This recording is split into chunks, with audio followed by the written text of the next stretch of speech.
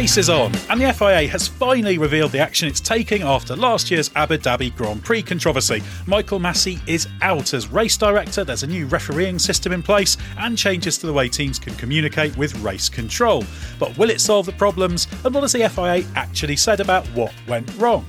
I'm Ed Straw, and joining me to answer those questions and many more are Scott Mitchell and Mark Hughes. Well, Mark, this was in a way a bit of a curveball, wasn't it? Because it was all announced just as the Ferrari launch was happening. So we knew this was coming, but it just happened all at the same time. Yes, and we had, at the end of the day, we had a new team principal at one of the other teams as well. So, yeah, busy news day. Yeah, no lack of stuff going on. And Scott has thoroughly enjoyed it. He was just telling me how excited he is on days like this, although as I started asking this question, he was having a big yawn. So it's taken it out of him.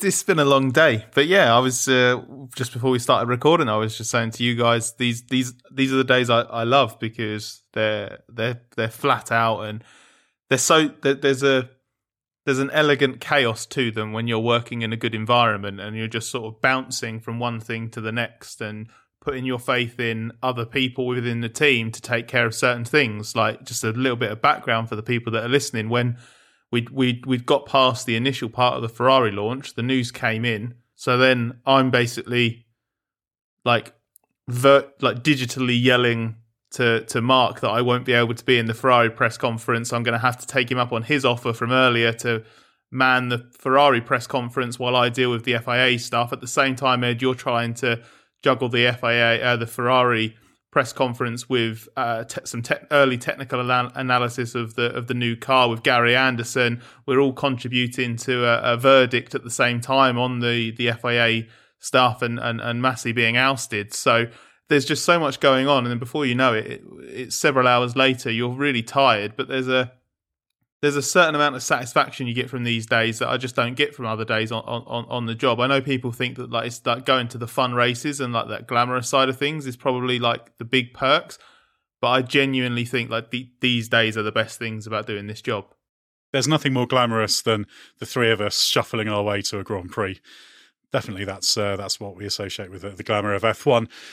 Well, lots has gone on, so we've got a few little areas we can break down. I think probably, Scott, we should start with Michael Masi because he's been the focal point for this. He's not going to be race director, but what's happening to him and who's taking his place?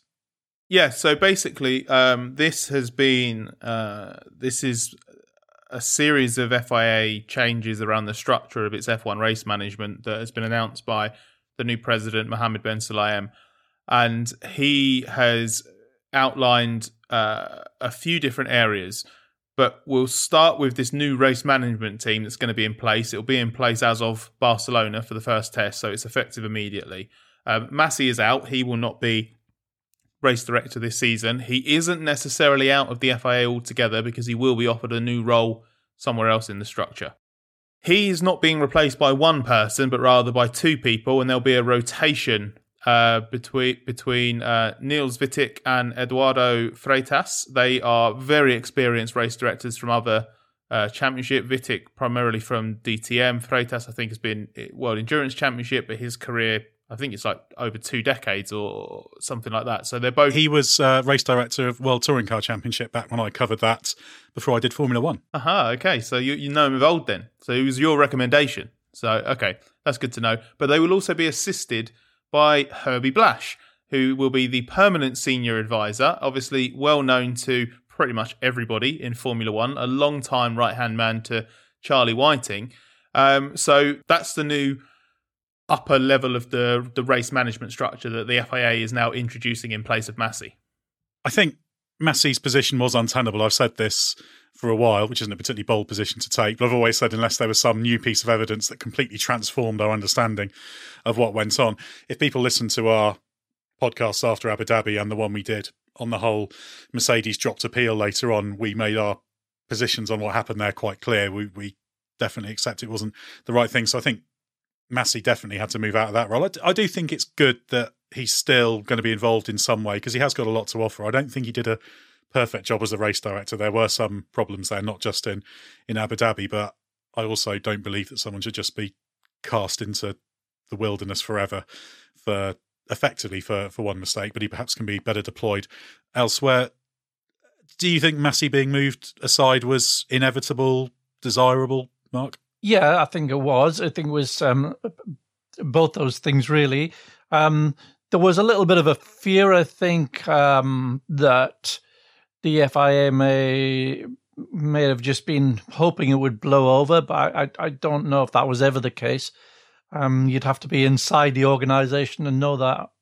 But it came obviously as the transition time of the one outgoing president and the new president coming in.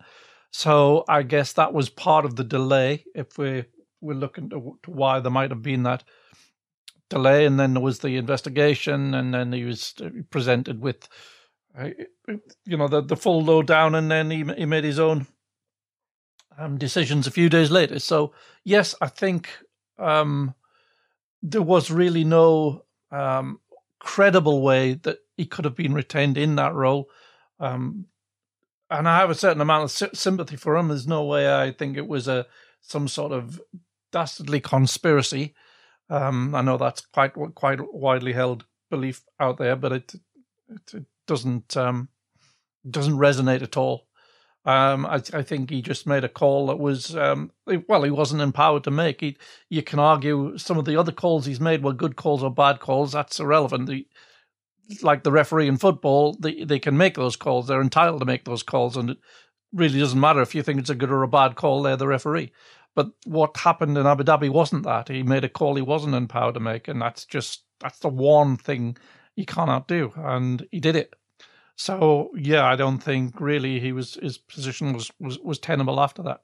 It's fair to say that we all believe that this is Masi being removed from the position, isn't it? That's what all three of us think has happened. I'm sure it is. You never know exactly how these go. Sometimes it can be fairly clear that your position's untenable and you can work to move on. Sometimes you have to hint to them that they have to go. Sometimes you have to make it absolutely explicitly clear what's happening if they don't get it. But Masi's intelligent enough to have understood what was going on. As I wrote in our verdict piece on the site, I doubt if anyone has thought more about what happened at the end of the Abu Dhabi Grand Prix than Michael Masi, despite all the uproar there's been about it. It's obviously been a big thing for him. So I'm sure he will have realised that his position was untenable. The one thing that is interesting is that we don't actually know what his new role is, which suggests to me they don't necessarily know exactly what it is yet, which is slightly odd. Maybe it's just being kept as a secret and they do know, but it would be interesting to know where he fits in with the structure, because he does have a valuable skill set. He didn't become F1 race director by being an idiot. He didn't win a competition to do it, did he? He has value, so interesting to see where he pitches up. But the reason I asked the question is because we don't know. It hasn't been explicitly stated that Masi has been removed as a consequence of their review into what happened in Abu Dhabi and what they found to be an improper way of doing things. This is all stuff that we're inferring from what's happened because they are deliberately only being implicit with what they're saying. That's because, as we've said, I think we said before on the podcast, the FIA will never admit that things went wrong, will they? So you've kind of got it's all kind of it's implicit, and it is a tacit acceptance, but it's not an explicit acceptance. Yeah, I'm just that's as close as we're going to ever get. The fact the action that they've taken is as close as we're ever going to get to the FIA saying, yeah, what happened at Abu Dhabi was incorrect. Yeah, and I completely agree. And my point, or I guess the reason for raising it, is that this is the part of, I think, what's been communicated by the FIA that I agree is no surprise, but it is disappointing to me, is that we do have this mix of concrete decisions but implicit reasons for them, because you only remove Masi if you accept that he has either done something worth removing him for, or because you don't believe that he is capable of holding that position going forward. There has to be a motivation for doing that, but there hasn't been that explicit way of the FIA acknowledging that, yes, he did this wrong, which I think is going to be... I agree it's the closest we'll get, but it's not going to be enough for some people, because sort of two elements that are lacking transparency in what the FIA have done, it's sort of what they're still keeping secret, is exactly what the review uncovered, because they're clearly not disclosing that, despite all of that thing when they came out after Abu Dhabi itself and said that there'd be an outcome to this that gave transparency and understanding to everybody involved. We don't have that because they're keeping that private, and that just denies full closure for everybody. I get that there'll be a point where everyone's basically expected to just say, well, this is how it's been handled, it won't happen again, so we should all move on. But I get that it's going to be harder for some people to do that because ultimately, outside of the people who were at that F1 Commission meeting on Monday or are in the FIA as part of this, who actually knows what the FIA really thinks about what happened or what really went wrong, what the full logic and reasoning is behind these decisions. So I completely get that they wouldn't do anything. They wouldn't leave themselves open to, being said, oh, you've just admitted that the result's invalid, therefore we have to challenge the outcome of the result. They were never going to leave themselves vulnerable to that. But it's just a bit of a shame because it just means that while we do have a decent first step here from the FIA, it's still one of those things that could have gone further in the interest of the transparency that they were promising. Yeah, and the bottom line is, ultimately, I didn't think the FIA were going to say, well, yeah, of course they should be more transparent, but the organisation isn't going to suddenly change overnight. It is what it is. I think they should be more transparent and open. They're not going to be. I did wonder if maybe there was a chance under new FIA President Mohammed bin Salman that they could make a bit of a change, but they seem to have kind of stuck with the way things are done. Perhaps not a surprise, not necessarily right, but yeah, ultimately they were never going to change the result, were they? As soon as Mercedes withdrew the appeal, they accepted that lap 58 was going to stand or whatever. They had asked for it to be rolled back a lap. It wasn't going to be so. Mercedes had accepted that. Lewis Hamilton had accepted it. Doesn't mean they thought it was right, but that was never likely to change even when the appeal was live. But as soon as they withdrew that appeal, then it was completely dead in the water. And yeah, closure-wise, ultimately, Lewis Hamilton fans will be furious pretty much forever about what happened there. Max Verstappen fans are entitled to be happy that it happened. Max Verstappen didn't create that situation. No matter what people say about the Red Bull lobbying, they weren't actually controlling Michael Masi, even if all the stuff that was going on was having an influence. So, yeah, it doesn't create that closure, but it was about as good as probably we were going to get from such an imperfect organisation. It's just quite old world in the way it does things. Transparency just isn't what they do, and I don't think it'll ever be what they do, unfortunately. So, yeah, I think we can all agree that Michael Masi being moved makes sense. So, yeah, him being moved out of the race director role makes sense. We'll see how the split race director role works with the two who are doing it. That's going to be something we can judge as the season goes on. But there are wider changes, aren't there, Scott? Now, the detail's a bit light on some of these things, but what do we know about, what was the phrase? It's a refereeing system, isn't it, they've talked about? Well, yeah, that seems to be sort of how they're quite keen to, how best to put it, like, I guess, characterize the race management side of things going forward, the officiating. So basically, this was always about more than just Abu Dhabi, because Masi himself has been at the centre of some pretty questionable stuff from race control at times in his tenure. 2020 seemed to be a particularly bad year for stuff directly in his control. I think we can all remember the qualifying incident in Turkey in Q2, when Q2 was given the green light to begin, when there was still a recovery vehicle in the runoff area on a track where drivers had been going off with a lack of grip all weekend, and that was just clumsily handled. There's been all sorts of stuff, the questionable stewarding, unclear messaging from Masi himself over what is and isn't acceptable. Even a couple of races before the end of the season last year, no driver seemed to know exactly what you could do when you were racing. So there has been a sort of lingering issue behind the scenes with F1's officiating, and that's why it's not just about changing the race director and changing who they have confidence in. It's also about changing things for how that race management structure will operate. So it goes beyond just replacing Masi.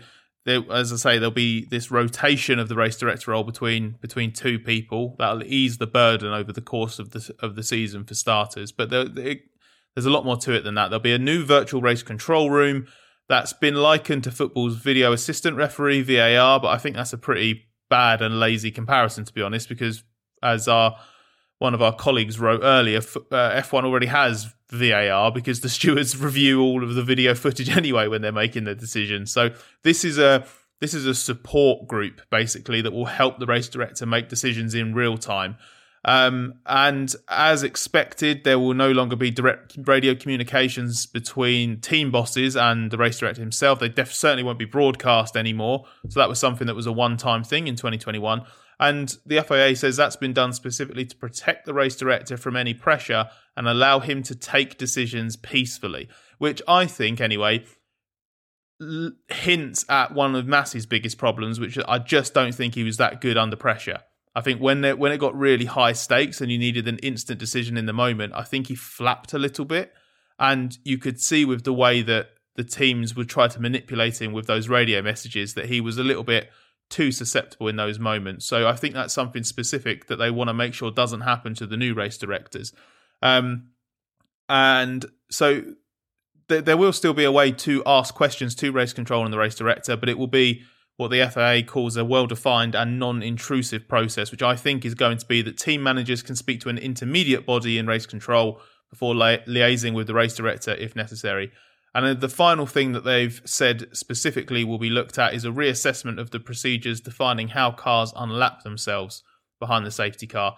Now, I personally don't think this is absolutely necessary, because if the rules had just been followed correctly, we wouldn't be in this mess. The rules could have been followed correctly, but there's no harm in tightening up one or two of the elements of that just to make it a little bit simpler. So this is all part of F1's so-called refereeing just becoming a bit more straightforward, a bit more robust, and hopefully a little bit more transparent as well. I do think it's a good step. There's a lot of changes being made and seem to be changes in the right area. But obviously we need to wait and see how it works in practice before we declare this to be exactly what F1 needs from its officiating. Yeah, it's important as well to ensure that the rules are saying what they intend them to say. And just little things like the lap cars thing. The word any is debatable. You can argue that case about whether that means all of them. Just make it all, and then you've solved the problem. That's tidy that up, and then make sure that the rules are known and understood. Because you'd have that incident with Perez at Spa, remember, where Red Bull had to persuade Masi that actually the regs didn't stop Perez from being recovered, repaired, and then starting the farcical race. So, you need to be across all the rules, and maybe this more collegiate system will allow that to be the case. Yeah, and on that point of clarifying what the wording means, I mean, there's been an ambiguity introduced that wasn't there before by what happened. And on the point of any, if you read that particular rule in isolation, you think, what's that word any there for? But actually, it's following on from the previous part of the regulation, which was concerns whether the race director decides to let the lapped cars unlap themselves or not. So in connection with that, when you say any, it's because you need to use that word because you've given the race director the option in the previous one of whether to allow the cars to lap or unlap. But there's no facility, and never had been a facility in there for some to unlap and some others not to. And that's where the ambiguity of what happened in Abu Dhabi has been introduced. So that now needs to be clarified, whereas it didn't before. But also I'd like to see something put in there specifically now about what happens if there's a safety car within 6 laps or something of the end. Do we then trigger a set procedure? Do we then trigger an automatic red flag, even if it's not a nominally a red flag type of incident? Is it, do we need to do something there? Personally, I'd like to see that.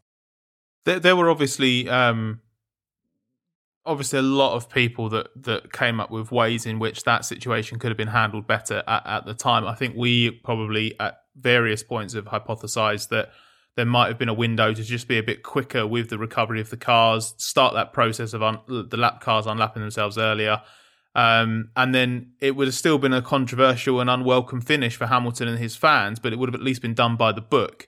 Now, I think the key question from this is whether this new race structure, because this is the big hypothetical question for me, is if this new race structure existed in Abu Dhabi, would Masi have acted in the same way? Would the same outcome have occurred. I think we have to assume that the FIA is confident, based on what it has learned from its review, that this new structure would have prevented that from happening. Otherwise, what's this new race structure? What's this new structure being introduced to achieve if it isn't to prevent the terrible situation that led to the review that's led to the new structure being implemented? So, but again, this just comes back to what I was saying about us having to infer what the FIA has concluded, what it's found, where it sees the problems, because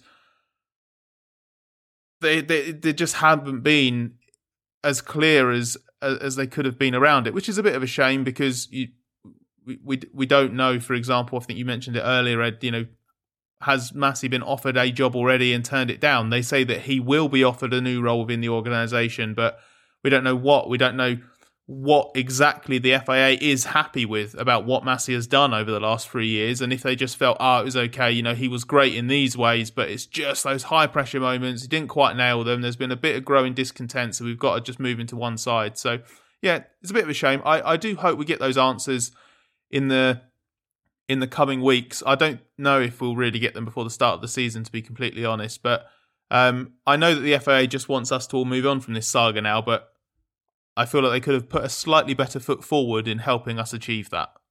Yeah, it's just the FIA's way of doing things, isn't it? That's just what they try and do, and you can tell them they should do it a different way and they'll just carry on.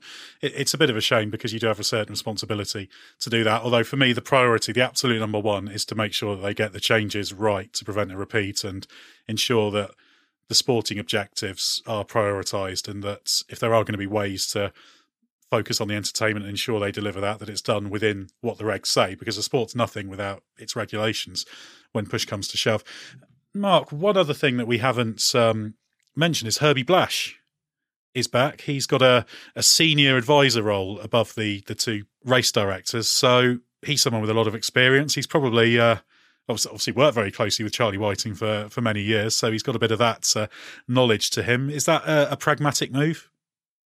Yeah, it's a good short-term move. I'm sure Herbie doesn't want to keep on doing, because he retired sort of 5 years ago because he'd had enough of the travelling, and he didn't want such an intense sort of workload. So, but he's a good guy. He's a very safe pair of hands, and it's a good sort of stopgap to make the system have some robustness in its early stages, because he's seen everything. He could do the race director's job himself and do a very good job of it, I'm sure, but it's not something he will have wanted to do.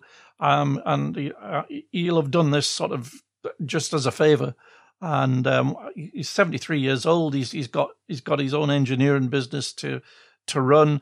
It's not something he's going to want. He's not looking at it as a career move. Let's put it that way.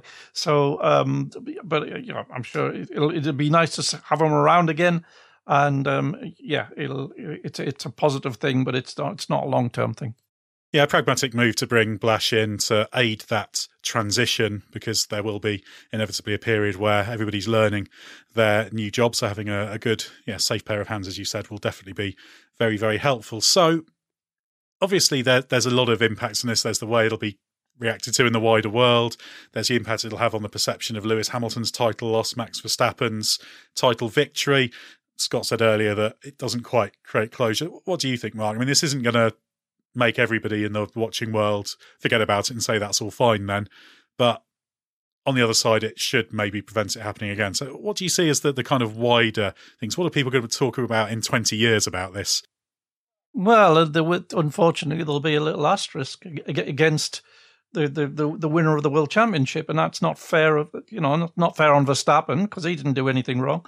And it also the actions lost Lewis what would have been his title, so he's not going to be happy either. So yeah, that's what happens when you don't follow the regulations. It's you can't put it right. There will always be that little. It's such a shame, because it was one of the greatest seasons, maybe arguably even the greatest season we've ever had, and that it should just have this little postscript at the end is just so sad. Yeah, I completely agree, and it's like I keep going back to this point, but just if they're not going to be upfront about it, I'm happy to just keep ramming the point home, because it's all about implications and hints.